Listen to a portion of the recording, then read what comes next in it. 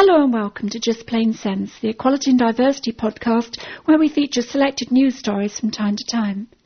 In this episode, a call for Britain to adopt an international treaty on disability and an extra £15 million pledged to help women get on at work. First, the government has been urged to fully ratify an international treaty on disability. In 2007, the UK became one of the first countries to sign the UN Convention on the Rights of Persons with Disabilities.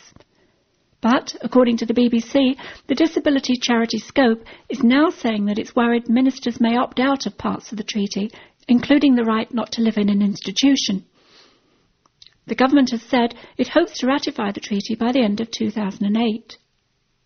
Countries that adopt the treaty will have to get rid of laws, customs and practices that discriminate against disabled people.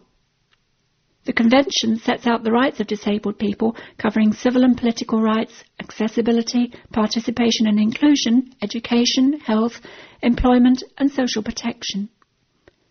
Scope says this treaty could do a lot to improve the rights of Britain's 11 million disabled people, but only if the government ratifies all of it. The charity's executive director, Andy Raquel, said he was concerned that the UK would opt out of several sections, including, he says, the right to attend a mainstream school, the right not to live in a residential home, and the right to be treated as someone with the capacity to make decisions on their own behalf. Raquel is quoted as saying, "There cannot be a pick-and-mix approach on this." He says, "It will weaken the value of the Convention and also undermine the government's record on promoting disabled people's human rights." So far, 17 countries have ratified the treaty, including Spain, Cuba, India and Bangladesh, but 20 states must do so before it becomes legally binding. And next, Skills Minister David Lammy has announced more support for recruitment and training to overcome the underrepresentation of women in 5 key sectors.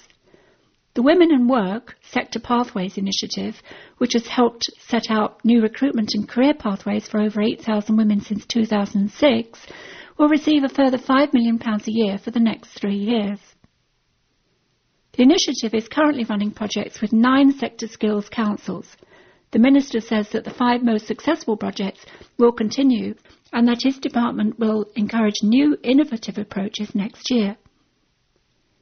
According to a release, all sector skills councils will be given an opportunity to propose projects that address the needs of women in their sector.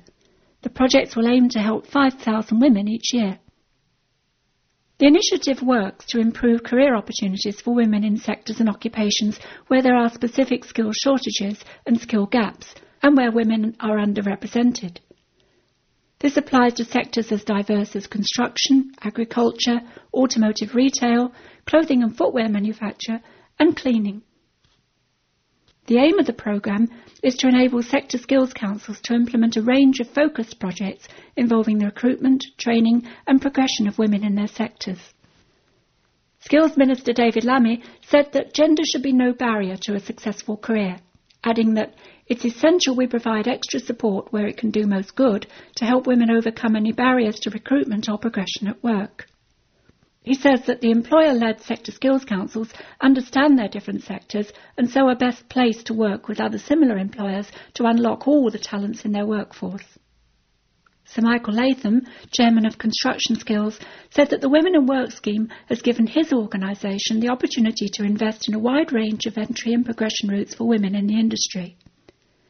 He says that in the first phase of the programme, more than 2,000 women went through construction-related training and have been given support and guidance to enable them to get started and to get on in the construction industry.